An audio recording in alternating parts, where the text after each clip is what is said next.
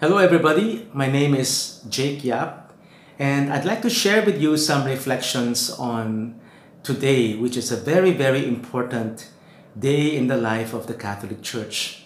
Today, not only is it New Year's Day, and so, yes, Happy New Year to everybody, but today is the great solemnity of Mary, the Holy Mother of God. It is truly one of the greatest feast days in our liturgical calendar. And today we honor the mother of Jesus, the mother of our Lord, the mother of God. The liturgy recalls to us this passage from the Gospel of Luke, chapter 2, verses 16 to 21. And so the shepherds went in haste and found Mary and Joseph and the infant lying in the manger. When they saw this, they made known the message that had been told to them about the child. All who heard it were amazed by what had been told them by the shepherds. And Mary kept all these things, reflecting on them in her heart. Then the shepherds returned, glorifying and praising God for all they had heard and seen, just as it had been told to them. When 8 days were completed for his circumcision, he was named Jesus, the name given to him by the angel before he was conceived in the womb. So many things there, no? And this is 8 days after the birth of Jesus. Traditionally, today is also what's called the Feast of the Circumcision of our Lord. Because as you heard from the reading, 8 days after his birth, he was circumcised according to the demands of the law of Moses.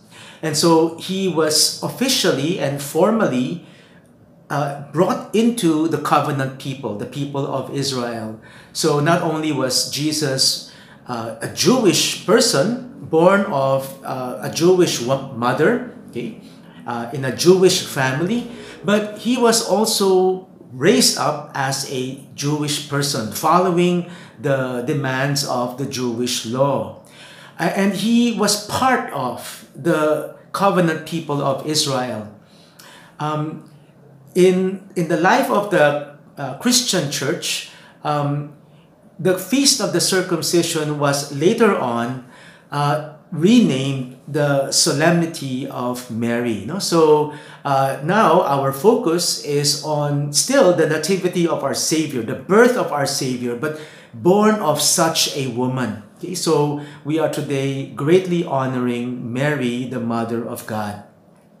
So this title of Mary as the Mother of God puts her really above you might say all other human beings, not by virtue of her own greatness, not because she herself, apart from grace, was simply this terrific woman, but by grace. She was raised up from a very humble state in order to be the mother of the Savior of the world. Mary herself said, "My soul magnifies the Lord, and my spirit rejoices in God my Savior, because he has looked down upon the lowly state of his servant." No? In fact, the way she calls herself is she is a slave of God. And so in her lowliness, God has raised her up.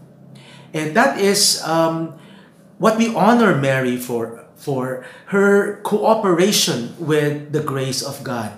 God invited her to be the mother of his son, and she accepted that invitation with all its unknowns and all its dangers. No? So we honor her for obeying the Lord and for being that disciple who heard the word of God and obeyed the word of God.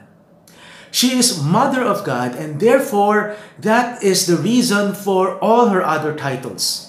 You know, in the Catholic Church, Mary is known by so many titles. No? We have litanies where we give her so many titles. And yes, she deserves all of these titles. But the greatest of her title is that she is the Mother of God. And let me now explain to you that this title, Mother of God, is not really meant to put all our attention only on Mary. But she is the mother of God. The word God in that title is more important, you might say. Historically, the title of Mother of God, or if you wish, the Greek term is Theotokos. Theotokos literally means the one who gave birth to the one who is God. Okay? Now, you might say, well, yeah, Mother of God. Yes, no? That's how we would say it in English. But historically, the importance of that title is that there were questions about who is this Jesus? Okay? Who is this Jesus? And the church wanted to assert, wanted to affirm, wanted to declare, wanted to make it a definite article of faith that this is God. The one she gave birth to is God. Because there were people who were saying, well, he was only a human child. Mary gave birth to a human child who was later filled with the Holy Spirit and adopted in some way as God's son. He was God in some sense, but not fully God. The church says, no, that is God. That is God. And so she is the one who gave birth to the one who is God himself. Okay? So this is what we say in theology, that the title Mother of God, which is a Mariological title, is in fact a Christological affirmation. It sounds all very fancy, but what it simply means is that although at first glance it says Mary is the Mother of God, but in fact the focus is that she is the mother of the one who is God, and therefore the stronger affirmation is that Jesus is God. No? Her son is truly God. And you might say, aren't we splitting hairs here? Aren't we kind of quarreling over trivialities? It's not trivial, okay? Because we affirm as Christians that God in his greatness came down, he took on human nature, and he became a complete human being without losing his being God. And that is why we say this man, this Jesus, is both fully God and fully human.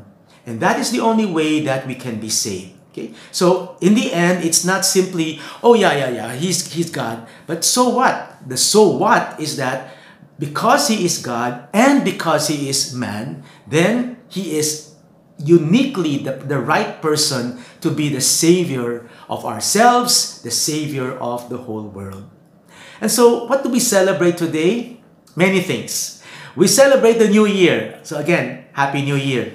But we celebrate grace.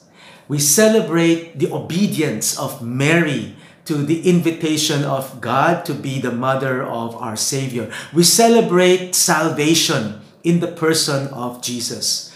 We celebrate together with Mary. Mary is with us celebrating not herself, but the greatness of the Lord.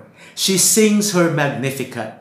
She invites us to join her in giving praise to God. Okay? So today, on this great solemnity of Mary, the Holy Mother of God, yes, we do honor Mary.